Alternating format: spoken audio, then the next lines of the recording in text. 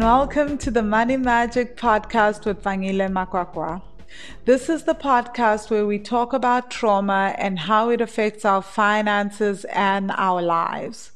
I help women of color unlock ancestral wisdom so they can fall in love with their bank accounts, increase income, and live their best lives. This podcast was birthed when I started having conversations with private clients and students in my online courses about the remarkable shifts they'd had in their finances and started receiving feedback and updates from people on how these conversations were helping them understand their family dynamics and financial behavior. I've seen how unlocking ancestral wisdom has helped me pay off $60,000 in debt, buy property, launch and grow my company Wealthy Money into a six-figure business in US dollars as I travel and live in various countries on the globe. I've lived in over 8 countries and traveled to many more as I built this company.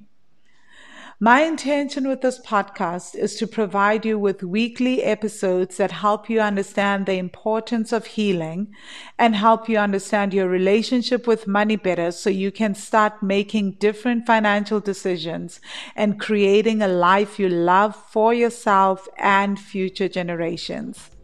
So, without further ado, let's get started and dive into this week's episode.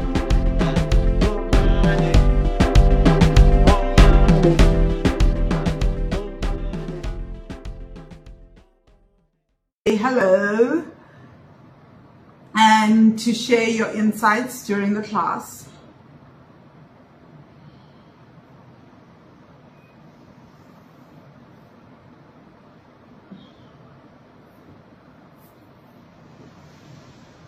Hi Zuluspe. Hi Mvalazi.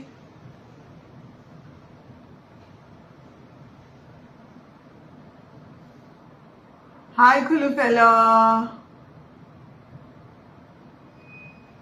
Okay, guys, thank you so much for joining. I wanted to take today to talk about the sibling wound and how it stems from the mother wound. But before I start, let me introduce myself. If you don't know who I am, my name is Vangile Makwakwa, and I help women of color heal ancestral money trauma so they can fall in love with their bank accounts, increase income, and live their best lives. And today I felt like I keep seeing all these posts all over social media, and actually I was guided last week already to do a post on sibling rivalry in this country, right? Especially in South Africa. But I think, I don't want to say it's as bad in most countries where I've lived in. I don't know. Or maybe we're just a lot more open in South Africa about our drama, which I sometimes think we are, which is lovely, because it means that we're also able to heal, right? And we're open to healing, and it brings up great conversations. But there's definitely a lot around sibling wounds in this country, right? And it's deep. But today I want to actually look, and there's many layers to the sibling wound. This is just one part of the story that I'm looking at, right? And what I'm looking at also is very, very specific. And I want to make this very clear because trauma is extremely layered. This is not around sibling wounds in particular where the mom has passed on and then a child, the daughter or the son, had to fill her role when she passed on. That's a different dynamic altogether, right? Because that has also got grief, it's got death, it's got other layers to it. The sibling wound that I'm looking at today is where the mom is alive and one of the children has taken on the deputy parent role, right? And so I want to talk about that because that has its own specification. So we're talking about a parent that is alive and either the mom and dad. So I don't want to just say the mom, right? But in particular, I'm looking at this from where most times it's single mothers and a child is then stepping in to either completely take over the mother role or to be a deputy parent, right? So, hi,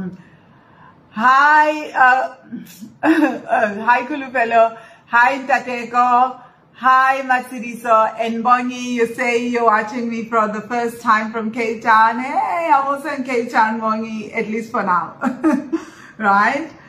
So yeah, so guys, I've made up my mind. I am moving to Mexico. At least that is the idea, that is the plan in a few weeks. It doesn't feel like it, not that it ever feels like I'm moving until the night before. But right now it definitely feels like so far out. Like I feel like this is how it always is for me. I'm always like, I'm leaving soon. And then a few minutes before, like, yeah, it just gets crazy. So yeah, that is the plan anyway. So at some point in March, hopefully before the end of March, I'll find myself in Oaxaca doing what I plan to do. So hi Meloheng and Matefo, how are you? You're saying watching from the Free Strait. Nice, love it. Okay, so let me start. Okay, so I've specified what part of the sibling wound and I'm looking at, and this is very, very important because the trauma is so layered, so sometimes it just helps to say this is the part of the trauma that I am looking at, right? So what I found, so let me start by sharing my own personal story, not me, but particularly what I saw with my mom and her siblings, and then I will segue into other story, into what this looks like for most of us, right? Because I find that I'm able to work best when I bring my own personal experience in, and then I'm able to just share from that and then analyze the various aspects of things that I want to analyze. So my mom has had 4 siblings, right? 2 of which, actually she had 6 siblings, but 2 passed on, so I never knew them when she was young. And my grandmother was, when her husband passed on, my grandfather, she became a single parent, right? My mom was the second born out of the living children, right? So what happened with her was that once she started working and she noticed the situation at home, my grandmother was really struggling with her siblings and really wasn't able to make ends meet on her own. My grandmother was an entrepreneur and sometimes she taught nighttime school to adults, right? And she was an entrepreneur. She would sell fruit and veggies. She would go all over Mpumalanga she had a bakkie. She would go from Middleburg down to Mashadodor to Carolina, everywhere, just selling fruit and selling vegetables. So she would farm and she would sell these fruit and vegetables. So my mom at 16, she saw all this that was going on and she was like, this is really difficult for my mother, right? And then she decided to then take over and help my mother. But then she didn't just take, she decided to take over and help my grandmother. Sorry, I used to call my grandmother Mama.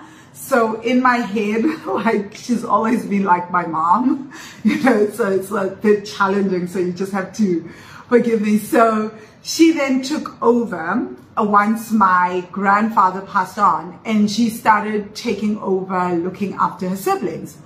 But then it didn't stop there. She started looking after her siblings' children as well. So my cousins. So situations as they happened between her and my grandmother, they started looking after everyone, right? Including her eldest sister and her eldest sister's child. So by the time we came along, my mother had already had 3 kids that she was looking after, buying clothes for, paying things for everything. And she also then decided to build the house that she lives in now, where she bought a stand and she built a house. And part of that was that she ended up building this house for her mother. And the idea was that she would also build it for her siblings and their children, right? And as time went on, she then had kids. She then decided she wanted to have kids. She had kids very late. In fact, I have a whole story that I share in the Money Magic student group, how when my mom was pregnant with me, the doctors never believed that she was pregnant, so she never got any leave, because also there was just a lot of other stuff. I won't go into my birth story, but it's kind of funny and kind of interesting, right? And it kind of explains my personality in a kind of crazy way. But anyway, she was very, very late in having children. She was in her late 30s. She was already past 35. So the belief was that she just can't have kids. So she was looking after her siblings' children, and she basically took them on as her children. These were my cousins, right? So as things happened, my mother falls pregnant with me, and later with my sister. And it brings up a lot of friction in the family, right?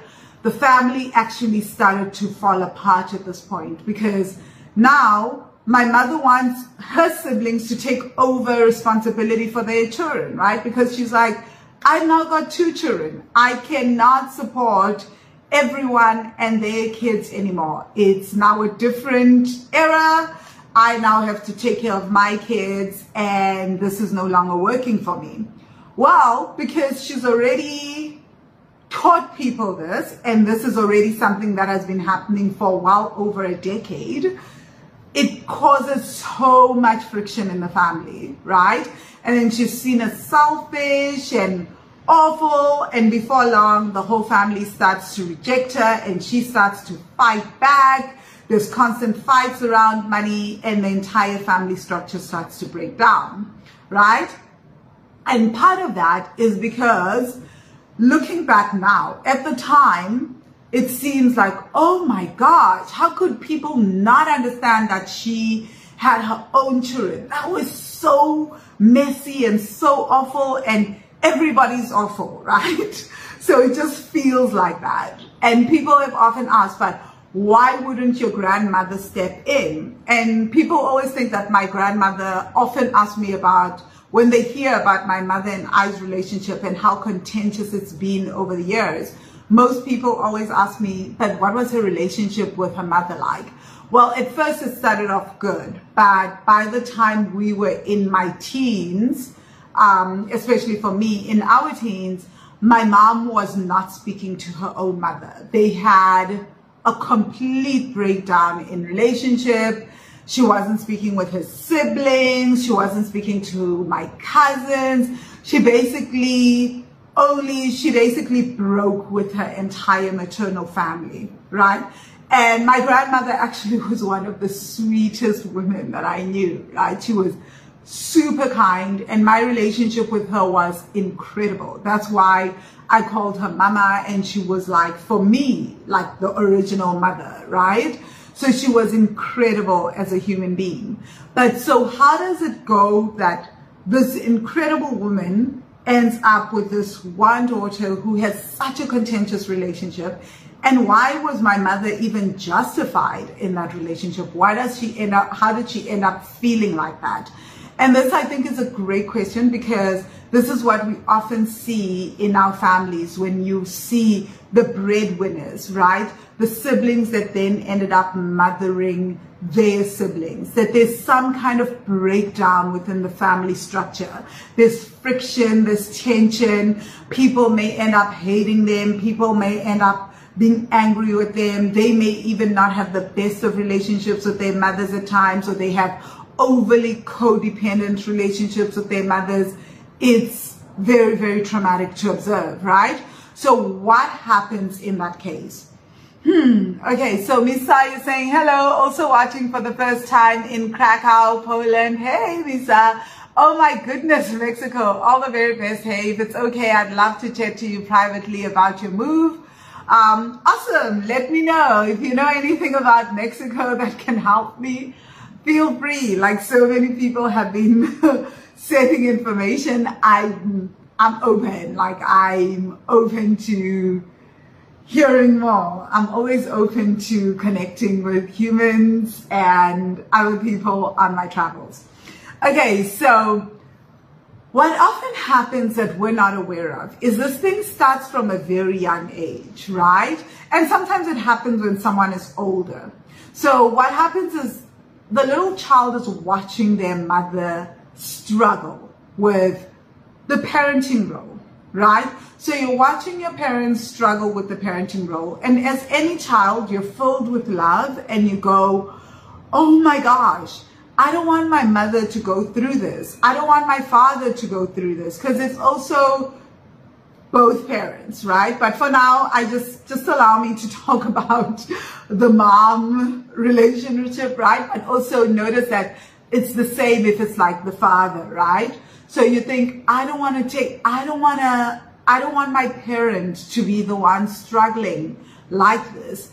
And so as any child does, you start taking on, you basically emotionally share the load with your parents, right? And now, because you're a child, you don't know that that's not your job to do, right? That yes, you can help out, but you can't share the load.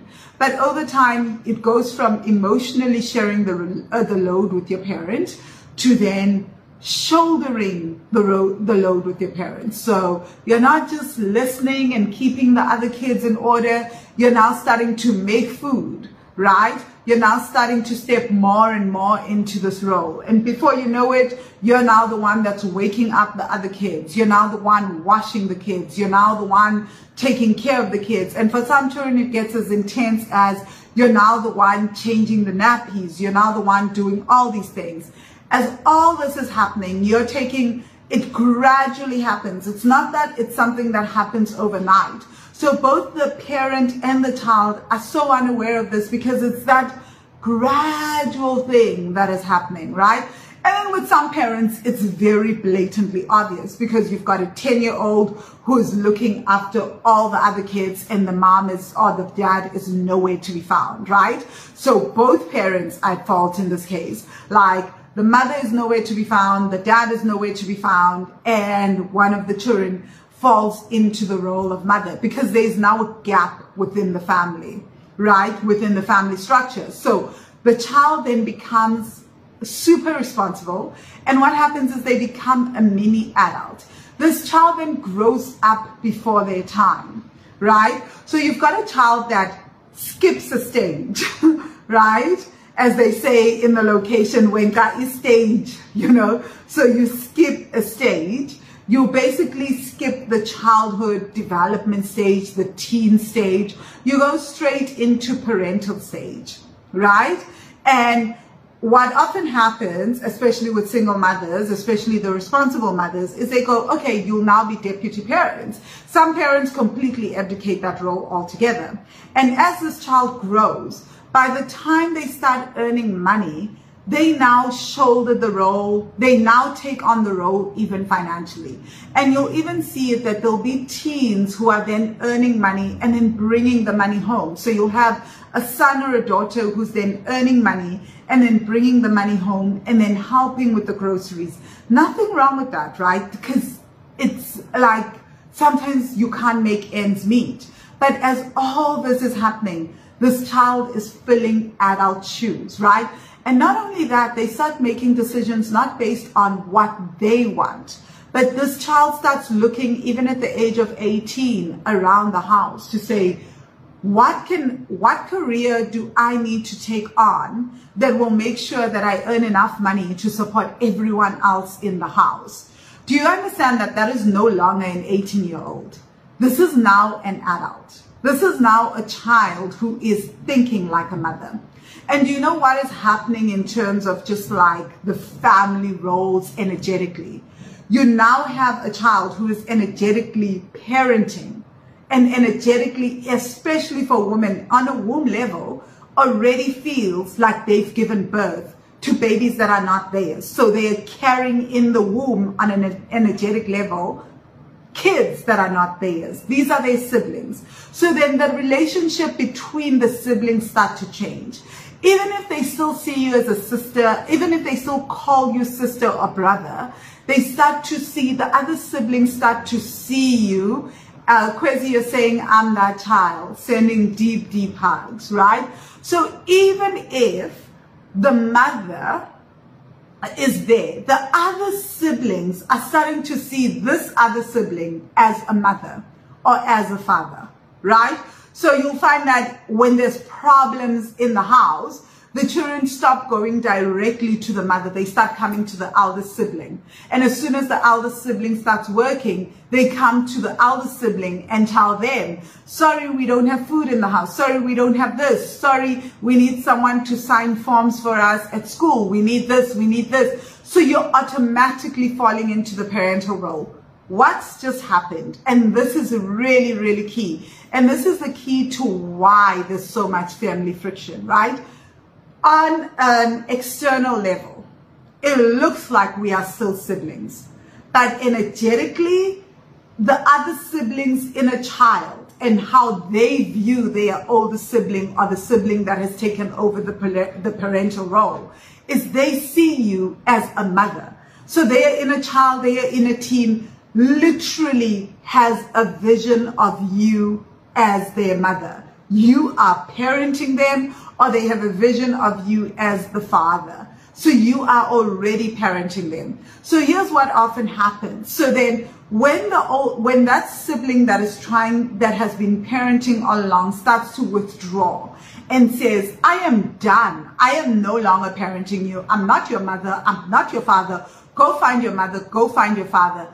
The other siblings, inner child and inner teen, feels deeply betrayed.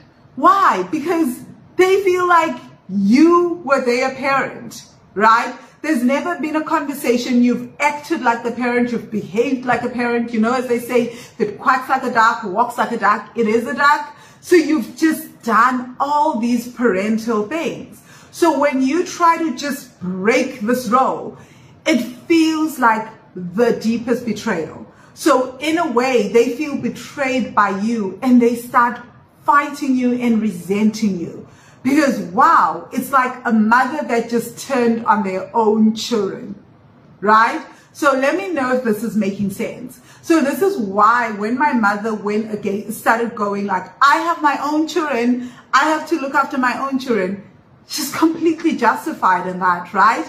But this is also why her siblings are like, oh, hell no, how could you? And start screaming and start acting entitled and start behaving in some type of way. And we'll be like, wow, people feel so entitled. Yes, because that's how children feel towards their parents sometimes. They feel completely entitled towards their parents' time, money, energy, etc. And the siblings are not seeing you as their sibling, they're seeing you as their parent, so they are behaving in much the same way, right?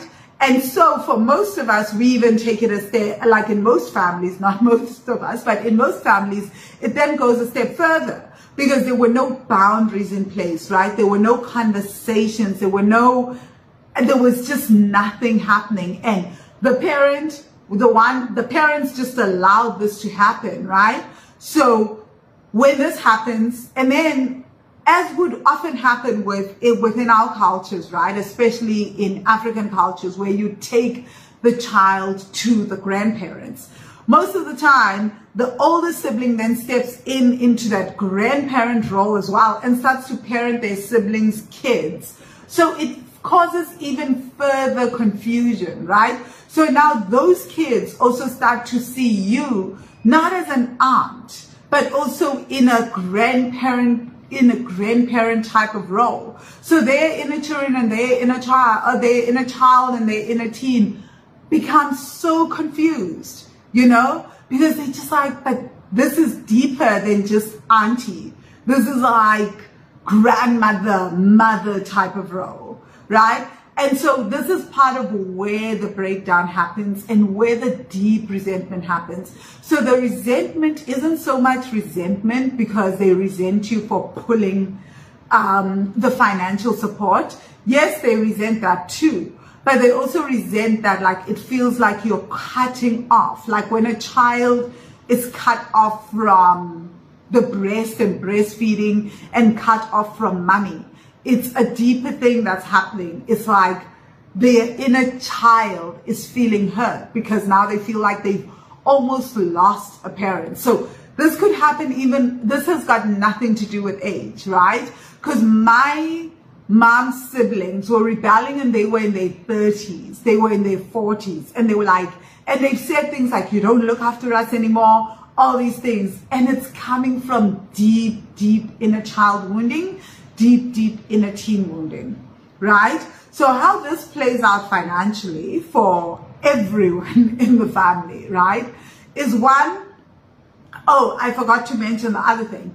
So let's talk about, we've talked about what happens with the people, with the siblings when they get cut off, right? But let's talk about what's happening with the breadwinner in this case when they are taking on that role. So from a young age, you've completely skipped. If you are the breadwinner, right, and you are the sibling that is parenting everyone, you've now skipped a stage. You didn't go through the full stage of being a child, right? You didn't go through the full stage of being a teenager. You went straight from childhood to adulthood. You became a mini adult. You got your ish together. You started learning how to cook. You started learning how to do laundry. You started learning how to make food, how to iron clothes, how to do things. You became super, super responsible. So that's one thing. So there's an inner child that has been completely suppressed. So your inner child is probably holding on to a lot of resentment, right? And a lot of sadness, a lot of pain, because you didn't get to be a child. So they don't know how to play. So often a lot of these adults may feel like when you talk about having fun and playing, they may look at you like you've grown two heads. To them, the idea of fun and playing is so foreign. They don't know how to do that. So let us not even add having fun with money, right? Because just ordinary fun, playing, jumping around, it feels weird. It feels foreign in the body, right? Because this is something that they never got to do. So then they overly hard on themselves because they've had to be. They've parented themselves. So another thing of not having been a child, right, is that you didn't get to be parented. Everything about you has been, you have parented yourself. So most times people will talk about you being the perfect child. You were often the example that was held up in the neighborhood for all children to look like. You know, you were clean. You knew how to keep yourself together. You kept everybody in line. You just knew things, right? But then the problem is that you don't allow yourself to experiment, right? And when it comes to money, this is a big, big thing. A huge part of growing financially and expanding financially is that we're able to take some type of risk, you know? We're able to either take risk in business, we're able to risk money in investments, but having been responsible and your inner child is a mini adult, right? You've grown a mini adult inner child. So that inner child is always thinking about, that's a high risk. If I decide to do this, then what will happen? Because I need to look after so and so and so, right? You're still in that mode. It's now so ingrained within you.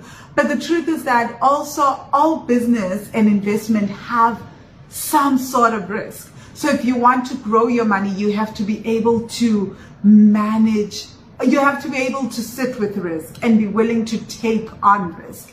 Other thing is that they tend to be over indebted, right? So, and they don't show it because everything needs to be perfect. They need to look like they have it together. And here's the thing, they need to look like they have it together because they knew from a young age, if they fell apart, it meant that mom or dad would have added stress. So they couldn't be the added stress on top of the other adults. They had to be the one that kept it together so that they can help mom or help dad around the house and make everything neat. So they often have this deep loneliness. So even when things are falling apart, they don't know how to ask for help.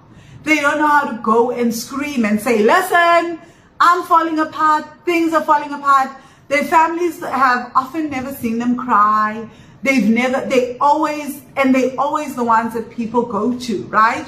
So they're willing, and because they've always made everything right, they're still living in that state of, I don't want to upset mom, I don't want to upset dad, so I don't want to make them feel bothered because they already have so much on their plates. So what I'm going to do is I'm just going to, if anyone needs help in the house or anyone needs help in the family, I'm going to take on the debt and I'll see to finish, because they shouldn't have to worry. So then they take on more debt than they need, right? And they take on more responsibility. So debt, yes, right? But responsibility too. They have so much responsibility on their plates. They're shouldering the whole world. Like everybody comes to them. They don't have anyone to go to as a result, right?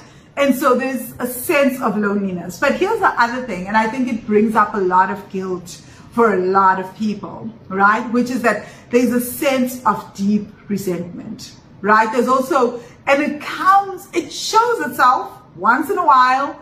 I'll give it to the people that, to a lot of these siblings that take on this role, that they tend to keep themselves together. They're very well put together, guys. They don't have their issues not all over the place. Those of us with messy things and messiness, you know, that's not us.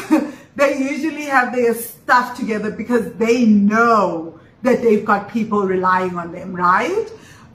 So with them, a lot of times though, is that there's a deep sense of they don't know how to be vulnerable, right?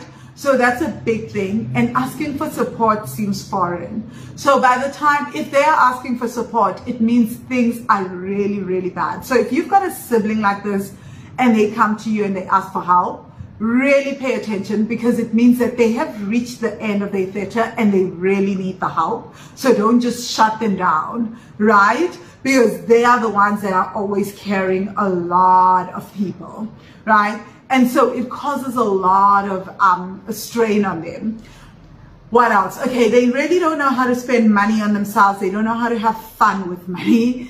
And also savings. The crazy thing is, even though they're in debt, they often always have an emergency stash, right? And they often have savings. And there's a simple reason for this, right? Again, because they are the ones that they know that they are the ones that everybody goes to. So even if they're in debt, they have something saved. And they're often the ones that will have the funeral policies, right? That will have funeral policies for everyone, that have all like life insurance. They have those things on, just like they have everything sorted, right? Again, because they are responsible. They know that you can't just go through life without an emergency saving. Again, they're still thinking about mom or dad, that if I don't have it sorted, what's going to happen with all these other siblings? Because they're going to need something when a rainy day comes through, right? So they always have that, you know? So they're not financially messy. Their indebtedness is not like the indebtedness that you see out here, where it's like someone is having like buying a Porsche, they buy new houses. No, they are in debt because of family obligations, because they have other people that rely on them. So their debt is not something that just happened willy-nilly, and it's not for luxury. Because remember, they also have a hard time giving to themselves and doing self-care on themselves.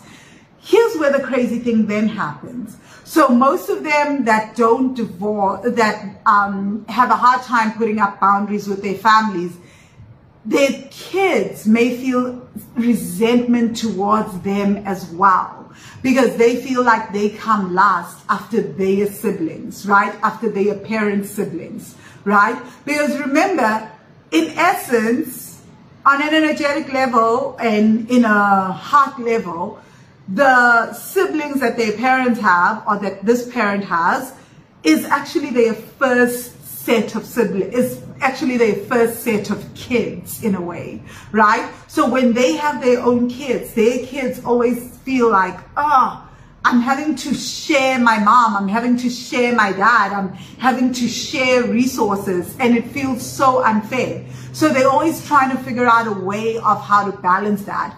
But they themselves, as the sibling that's taking care of everyone else, is also feeling some sort of resentment towards their mom or their dad. And here's the thing that they really want to keep under wraps, right? Because they don't know how to deal with that resentment, and it makes them feel so guilty. You know, they die from guilt from this, right? Because it's like, no, because I really love my mom, I really love my dad, and I feel like taking on this responsibility is helping shoulder the load. I'm helping them. But then every once in a while, that resentment will break through, and they'll feel angry, they'll feel resentful, they'll feel frustrated with their siblings, with their mother, but then they'll quickly put a lid on it, right? They'll do some kind of deep control thing, because remember, they are fully in control. They're working with a lot of like immense willpower here, immense energy. They have so much willpower, so much energy, more than you and I will ever have, right? So you also don't want to mess with them in the family, because if they decide to pull back, families can really fall apart, right? So they have a lot of willpower, so they work with that, but over time it starts to impact their mental health, and eventually it can start to impact their physical health as well. And sometimes they won't understand what the heck is going on. And the day that the willpower stops working, because willpower is finite and they've been using it for years, that's when everything starts to fall apart. That's when you'll see some of them go ham on their family, go crazy, and it will look like, oh my gosh, who are these people? Because they're the ones that have always held it together. That's when self-control starts to fall apart and starts to fail, right? And you don't want that to happen. You don't want to see that. Trust me, I have seen it. It is not a pretty sight, right? Because they have the power to completely destroy families when that happens. So Mleuheng, you're saying, this is so me. I feel so naked right now. You have put forward my like for everyone to know, lump in my throat moment. Sending you deep hugs. Just as you're listening to this and you're feeling triggered, guys, I just want you to hold yourself and just breathe deeply. And then just maybe rub your arms. You can also just rub the sides of your neck if this is triggering, right? And just breathe. I want you to focus on just inhaling, exhaling. So just take nice deep breaths. Just keep holding yourself. And if you want, you can repeat, I am safe, right? And Nebagazi, you're saying this resonates with me. Yeah. So that just explains what's happening with breadwinners and the sibling that was in the parent role. So what's happening financially with those that are not the siblings that were being supported? And we're going to unpack the mother wound, because I don't even know where to start with that one. But I just wanted to explain what's happening with the kids before we go into the mother wound and how this then births the sibling wound. Right? So let's talk about what's happening in the finances with the siblings that are being looked after. Okay, so this is intense. So sometimes things turn out okay. I want to acknowledge that, right? That sometimes the siblings turn out 100% okay, and that is awesome. But we know from being in South Africa that this is not often the case. More often than not, there are deep sibling wounds and there are deep money wounds that accompany this. Okay, and the simple reason, right, just before we even go any further, is that children cannot raise children, right? So if you as the older child or the child that stepped into the mother role, because sometimes the middle child steps into this, and sometimes, like my mother was the middle child, right? She was the second one, and sometimes the youngest child steps into this. So you as the child who's parenting other children, you only know so much, right? Your life experience is so limited. So you're like, what, 15, raising 10-year-olds, raising 8-year-olds, giving advice to them. It's tricky, right? You're a child. You can only do so much. So obviously the way that they turn out in the end is going to be impacted by that there were absent parents, and that there was a child raising other children. So naturally, it was the blind leading the blind. And what does a 15-year-old know about investing and saving and debt and imparting financial knowledge? Most times, what does a 20-year-old or even a 25-year-old know, right?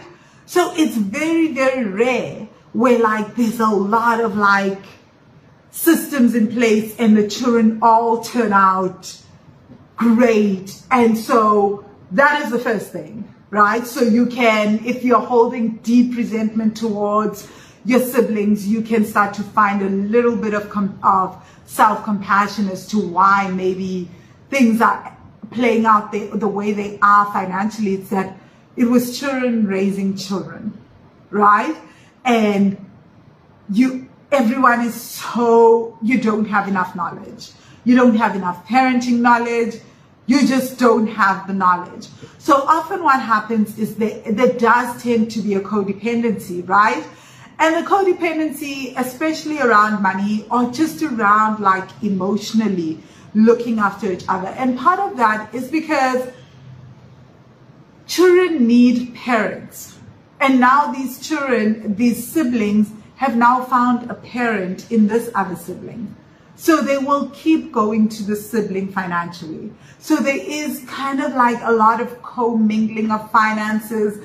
There's a lot of codependence, and it's hard to set boundaries because imagine how hard it is for a parent to set a boundary. If you're a parent now and you've given birth, I imagine, because I see it even with my parents, right? How hard it is to set a boundary with any of your children and just let them flounder and struggle and go through their own things without having to step in, right? It takes a lot of like trusting that this soul will be okay and that this is part of their learning journey, that this is part of how they build resilience and how they learn, right? But as a child, watching another child and you have deep empathy for the child and you see that child as not just your sibling, but also as your child, it's messy. So you can see how that codependence can start to arise, right? And why it's so hard then to just have your siblings, why it can be so hard for these siblings to then go away and fly on their own. And part of that is when we do succeed. So this brings me to vows of loyalty, right? So a huge part of it is also that our siblings then also have vows of loyalty to us, right? So I'm saying us, although I don't have this relationship with my siblings, right? But siblings would have vows of loyalty to each other, whether or not they're parenting each other, period, right? But siblings, now if you have, most of the time as kids, we tend to have vows of loyalty towards our parents. We love our parents unconditionally, no matter how abusive a parent is. We will tend to be loyal to them. This is why we'll say things like, but why did a child that was getting shouted at, abused, etc., beaten up on, never ever tell anyone at school, never ever tell the social workers, the psychologists, etc.? A lot of it is you instinctively know that your parent will get into trouble, so you want to be loyal to them. You don't want them to get into trouble, right? So, and we tend to then mirror each other's behaviors. So what will happen is that the kids will tend to mirror their parents' behaviors. And now here's another thing, and this ties to the mother wound directly, right? Is that one of the things that we don't talk about with the mother wound is it's not always about the abuse, that your mother is so abusive. Is that we could have a mother wound simply because we refuse to surpass our mother. Because if I suddenly make more money than my mother and have experiences that my mother never had, then who will I be? Who will I be? Will I still be my mother's child? Or will I now have to meet my mother woman to woman? Right? Or will I still be my dad's little girl? Or will I now have to meet my dad as an equal?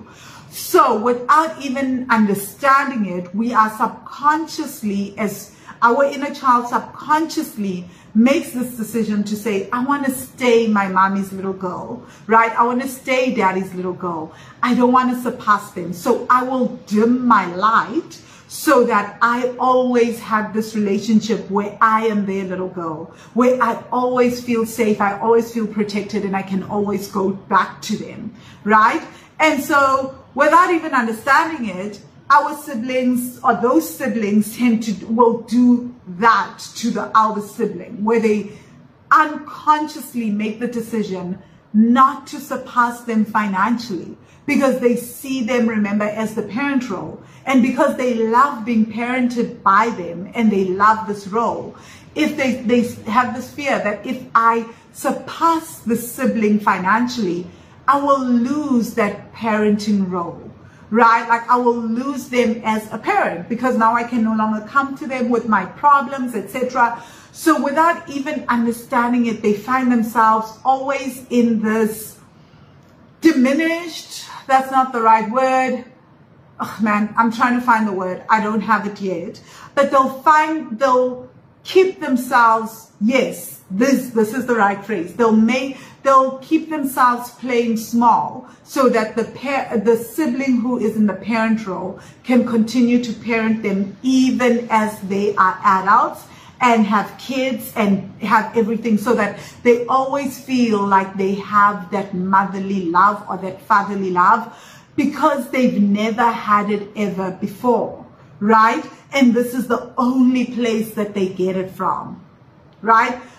I hope that this is making a lot of sense. And you'll see it at times, like even with little kids, they'll want to play, even if they get, no matter how independent they'll get, they'll go back and be like, oh, you know, I feel like my mommy, like I want my mommy, right? We all have those moments, right?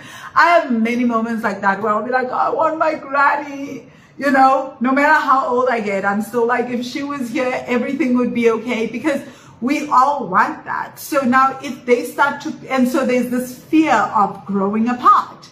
So then, and then now chuck in, so that's the mother wound. Now chuck in the vows of loyalty.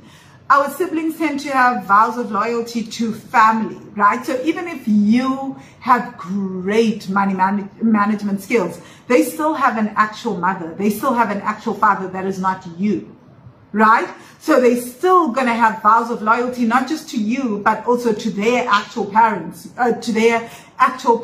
your parents, right? And they will start to mirror their parents in behavior, right?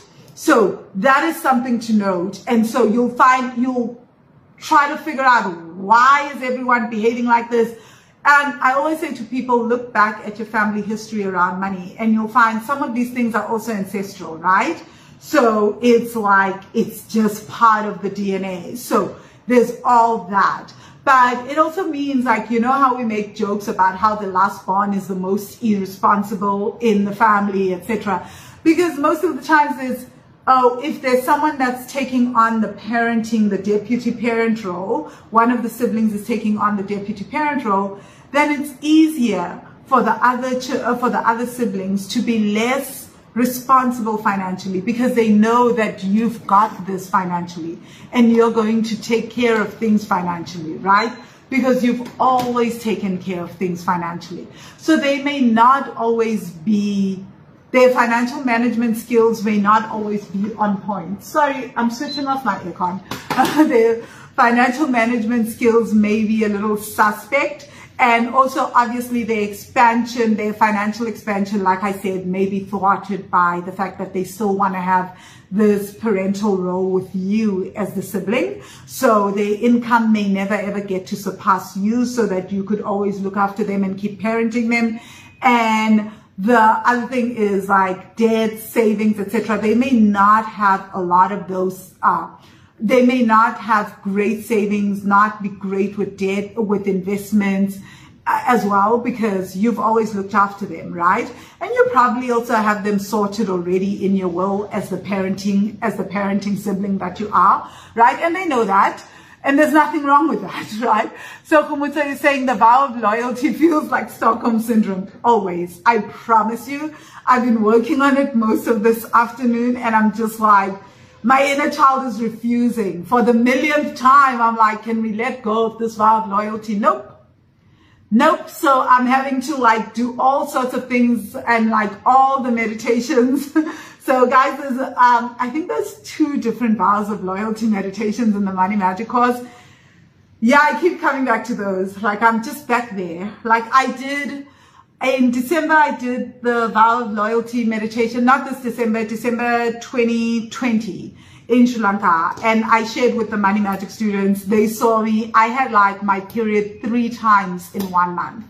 It was so deeply traumatic to release my vow of loyalty to my grandmother. It felt hard. Like I did this meditation every single day for a month. And eventually when I released this vow of loyalty after like a month of just working with my inner teen and just like helping her see things and holding her and listening to her, my body just would not stop. Like my period just kept coming. And I was in tears every day because it just felt like the deepest betrayal to release my vow of loyalty to my grandmother. So vows are tricky. They're tricky. Khumutso, you say, as a firstborn, that deputy parent role phase really triggers me, even as a joke. Oh, the phrase deputy parent role. Yeah, I'm sorry, Khumutso. I'm really, really sorry. Yeah. So, okay, let's talk about the mother wound and what gives birth to this. Whew. Okay, so where do I start? Okay, so the mother wound. Like I said, the mother wound isn't always like, okay, so my mother wound, very easy to spot. It's a neon sign, right? My mother was physically, verbally, emotionally abusive. Easy to spot. Blinking headlights. I instantly, you don't even have to tell me that I have a mother wound, right? That I've been working through the mother wound. Easy. But I think the most subtle mother wounds that we don't know how to spot are the mother wounds where the mom is loving, sweet, lovely. We do everything together. We are best friends, and I am co-parenting with my mother. I am shouldering everything with my mother. You don't see it because you don't see when you stopped being a child and you started being the friend to your mother. You really needed your mother, but you didn't have a mother. So you learned to parent yourself, right? And so there's a mother wound in terms of just your mother was physically there, but you were abandoned in a way, you know? And that is so hard for most people to hear because that's like, oh my gosh, how could you say that? My mother was perfect. And I've had many clients who say that, right? And they get angry at me and they don't want to speak with me, right? Because like in the coaching that turns up and I'm like, that's like a mother wound. And then weeks later they come back and they're like, oh my God, I think I have a mother wound, right? And this is not bad, guys. It's not like our parents go out of their way to like say, I'm going to wound this child that I've given birth to, that I've carried for 9 months. I believe that most parents have our best intentions at heart. Even my mom, right? I feel like her wounds took over when she was parenting, right? So despite all that, and that's not to say forgive your parents, you have to do, I'm not saying any of that. I'm just saying that wounds are wounds. wounds, right? And trauma, it's not always intentional. That's the first thing to understand. And it doesn't make a person a bad person because they've somehow wounded you. It just makes them human. They carry their own human baggage. We all do, right? So within this case, what's happening with the mother wound is that, and this is something that we don't talk about, right? So it happens in many different ways in South Africa, right? And I'm sure it happens in many different ways internationally too, because I've seen this happen in Sri Lanka, where the children are left with the grandparents, right? Where the mom leaves and then they leave the child with the grandparents. And so the child is left with the grandparents, but the truth is that your grandparents are still your grandparents. They are not your mother, they are not your father, right? They are your grandparents. They have a very special role in that. And I say this as someone who still cries over my grandmother almost every other day and cries that like I've lost this incredible human being in my life, right? But your grandparents are still your grandparents. Your mother is still your mother. Your father is your father, right? So having that role not be filled in a present manner can be really, really painful for a child, right? Having a child that realizes in an adult manner that I need to grow up and I need to not ask for what I want, because it's not just that you're not asking for support. Most children even learn that I don't get to ask for things that I desire financially. I don't get to ask for fun things. I don't get to ask for a doll or a toy because I see that mom has all these other siblings to look after, or dad has all these other siblings to look after. So if I have a need or I have a desire, it's just going to bring so much anxiety and frustration to them. And I don't want to be that person that does that. So I will teach myself not to have a desire. I will teach myself not to have a need because I'm trying to protect my mother. In that case, that's a mother wound, right? Because you have now, in essence, decided that your mother cannot cope with your desires. Your mother cannot cope with your needs. They need to be shielded from you, from your childhood desires, from your childhood wants, from your childhood needs. So who takes care of those needs then for you as a child? If you're a 5-year-old and you're making these decisions and you're not asking for money, you get a job by the time you're like 15, 16 so that you could start looking after yourself. Who's taking care of your needs, right? So there's like an absent mother in that case. The mother is present, but the mother is also absent. And the mother is not aware. And instead, and here's where it even gets more intense. Because you're such a perfect child. You are the model child because you don't have any needs. You don't have any desires. You're easy. You're helpful. You're always being showcased as the perfect model child.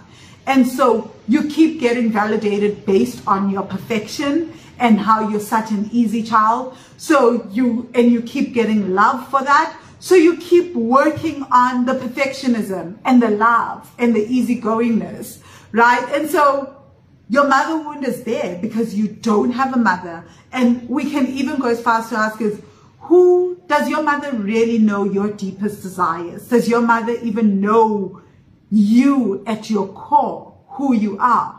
Or have you just modeled this personality to protect your mother? And it is not a child's job to protect a parent. It is not a child's job to protect an adult, right? So if you're doing that, you've just switched roles with your mother. You know, it's your mother's job to protect you. And so this is how this mother wound then gives rise to the sibling wound. And over time, it even causes deep, deep sibling rivalries in the family. Because what you'll even find is that because as the sibling that was then parenting the other siblings, I'm trying not to use the term deputy parent, right? But as the sibling that was parenting the other siblings, what might happen is even though your siblings see you in the parent role, right? And they see you as a sort of parent to them, they may end up resenting you because they see you as maybe the favorite, the golden child, the child that was always perfect in their world. They don't understand where this perfection comes from and what you've had to give up in order to be perfect and to remain perfect. All they see is that mom or dad has been praising you because you are so perfect.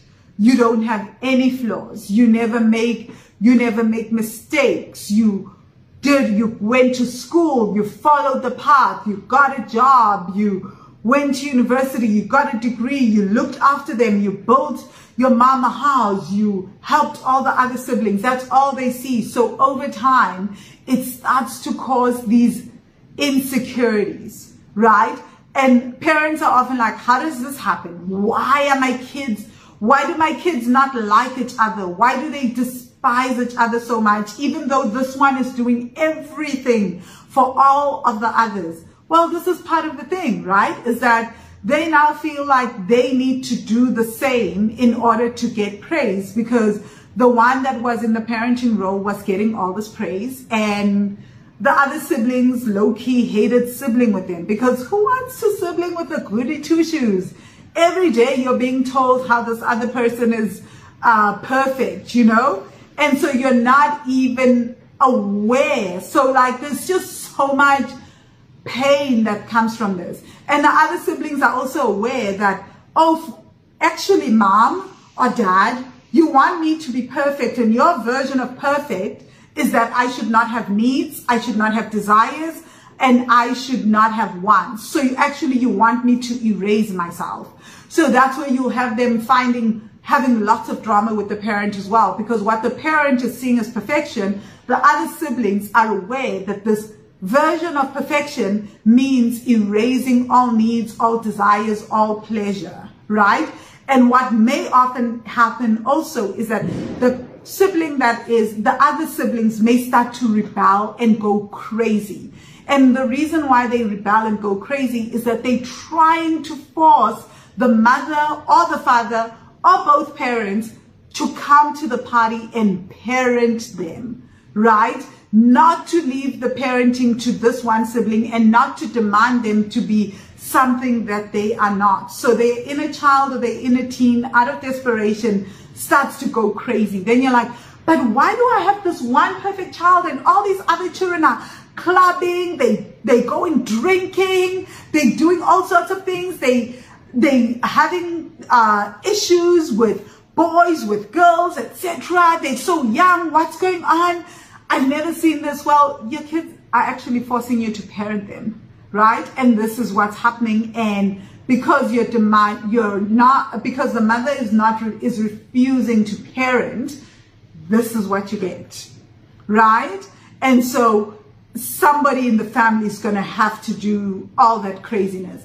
So this brings me to, I'll go more in depth on this in my next book, right? On the money, on the family, on the Black family archetypes, money archetypes, because these kids that rebel and like cause all this havoc are what I call the destroyers, right? The money destroyers, because they are here, they come in and they destroy everything. And what they're trying to do is they try to get the mother to pay attention. So the sibling that is parenting is the fixer, because they trying to gloss over everything, right? And the mother and like the destroyers are destroying everything because they're trying to get the mother to come to the party. And to the outside world, it looks like these siblings are just problematic and they're causing havoc. Meanwhile, they're just trying to get the mother to parent. And here's the thing. Sometimes those siblings never grow up. They're the ones that move in at home and they will stay at home forever. They're the ones that will they'll sometimes even move their significant others into the house. Because they've been wanting a mother, they will make their mother cook for them up until they're 40, 50 years old, right? They will make their mother buy them clothes, look after them financially. It will frustrate everyone. But actually what they're doing is that their inner child is saying, you didn't get to parent me. And everyone will be like, but our mother was so sweet. Yes, your mother was so sweet, but she was absent and she had one of her children parenting the other children. And so now as the other children grow up, they never go beyond that inner child stage where they feel like they weren't properly parented. So they force in their adulthood the parent to parent, right? So Masiabe, you're saying, oh my word, this is so me. Sybil, you're saying the penny dropped for one of the hate crime cases I'm working on where a sibling almost killed the deputy parent who is queer. Phew, wow, it's deep. These things go deep, guys, right? So I'm sure everyone's like, how the hell do we fix this, right? So first things first, I want to say, if you find yourself and you're a parent and you find yourself doing this to one of your kids, own it. And I don't work with kids, right? So please contact Team Coach Nombeliso for anything regarding kids. I'm much more interested in you as adults and your adult self, right? So where we do the work is we need to be doing the work on ourselves. So of course, because this is so layered, the first thing to do is you work on the mother wound, right? Then we need to work on multiple vows, right? So the one vow that I've spoken about here is the vow of loyalty, but there are other vows, right? So we work on the vows of loyalty. We do a lot of work around the mother wound. And then like, this is the way that I work with the mother wound in the money magic work is that I work with the mother wound across generations in the bloodline. Because like I said, my mother didn't just show up how she is, right? There's so many layers. So we work on that. And then we also start looking at the perfectionism, right? Where it comes from, where often it comes from a not good enough wounding. So we look at that. We look at other vows that are tied to not good enough and the not good enough wound. And as we start to heal that, you then also start to energetically clear on an energetic and spiritual level. You start to put things right also in the ancestral plane, that you are no longer your sibling's parent, you know? And I don't know how to quite explain how this works, but I've seen it so often in the money magic course that like, as we start to put this right and we start to heal the vows and we start to release them on a spiritual plane, on an ancestral plane, something starts to align, right? And suddenly the mother gets to be the mother to your siblings, and you can start to be the sibling to your siblings, and they can start to feel it on an energetic and soul level as well. Part of that is because you've now involved the ancestors, you've now brought in people. Whereas what I found when people try to do this, like people will be like, yeah, I want to now finish, now that I've done this one meditation, I want to go. So I'm going to tell them, I'm going to share my side of the story. And I'm like, no, please don't do that. Because now you're just going to add trauma, and people are going to be so shocked. Where's this coming from? They don't know. They don't understand. There's no context. But as you do the work, right? Because a lot of the stuff has also happened on a soul level, on a spiritual level. We need to put that right in the spiritual plane, right? And so by the time it comes down to the real world, things start to shift, you know, not without any kind of friction, but it's not like, oh my gosh, I'm no longer speaking to my family no more, or any of that drama. Sometimes that happens, right? But the whole point is we want to cause less soul scars, for lack of a better word. I don't know if this is making sense, you know, but like a lot of these things there's been so much confusion in the spiritual plane, in the role that we have also played in the family. So now it's almost like when we talk about how we talk to the ancestors, and then we're just like, we're putting all this stuff just right. And then we're also releasing ourselves from whatever vows our spirit has made, whatever vows our souls have made, however we're holding ourselves captive, right? So that we can start to make decisions for ourselves. And a huge part of this is also lots of inner child work, right? So even in the not good enough wound, even when we're doing ancestral healing, there's a lot of inner child work that's going into this. There's a lot of inner teen work that's going into this. And a lot of that is just so that your inner child can come back and realize that they have to be a child, you know, even as an inner child. They don't have to be a mini adult, right? So I hope this makes sense, guys. And if you're like, wow, I really want to be part of this. I really need to go on my own journey and start to heal this. I want to heal for myself and probably heal for future generations, I hope. Not that you have to, but if you want to, great. And I just want to heal for how I show up in my family, in my relationships. Then I just want to invite you to say you can check out the Money Magic course, get on the waiting list at wealthy-money.com/money magic. Again, wealthy-money.com/money magic. I'll be opening up that course for registration on Tuesday, February 15th, but I will also be doing 5, if you're on the waiting list or in the training program, the 7-day training program, I'm going to do 5 days of live classes where, 6 days of live classes where I talk about, where we look at ancestral money trauma and looking at how it's passed down from generation to generation. We'll do the trainings together, so you'll get to do some of the meditations. You'll get to do some of the first 5 days of meditations, and then I'll come back every evening starting from Tuesday, the 15th of February. So in about 2 days, every evening I'll come back and we will decompress and we'll talk about what came up for you in the meditations, and I can guide you and answer some questions. And you can also sign up for the Money Magic course whenever you want. The course will close publicly for registration on March 6th, 2022. And after that, the price will double. So currently the course is 39,999 Rand or 3,999 US dollars once off, or it is 3,333 Rand over 15 months or 333 US dollars over 15 months. Like I said, on the 6th of March, the course is doubling in value. This course is incredible. It's lifetime access. So whatever you pay for it, you get lifetime access to everything. It comes with an incredible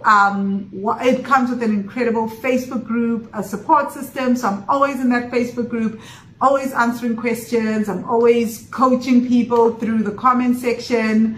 And I will also have an incredible client onboarding specialist, Nunisa, that also helps and holds space, but all the other students are there as well. So it's an incredible course and an incredible resource. And like I said, I myself am constantly using it on myself. That's why it's lifetime access, because the work is layered. It is deeply, deeply layered, and I have much respect for it. So thank you so much, guys. Let me know your thoughts on this. Let me know if you've had any aha moments, if things are starting to make sense for you in your family of origin, if you're starting to understand some of the dynamics that are playing out in your family. Have a fantastic evening and day further. Cheers! I hope you enjoyed this week's episode. If you find this podcast helpful and enlightening, please can you do me a favor and go leave the podcast a 5-star review on iTunes or leave a comment on YouTube, and of course share it with your family and friends. I would really appreciate it, because it would help other money magicians who are looking to change their relationship with money find this podcast, which would really make my day. Also, as a bonus, if you're interested in changing your spending habits, I have a complimentary ebook for you. You can download it at wealthy-money.com/workbook. Again, wealthy-money.com/workbook. Have a fantastic day further, and I look forward to seeing you on the next episode of the Money Magic Podcast.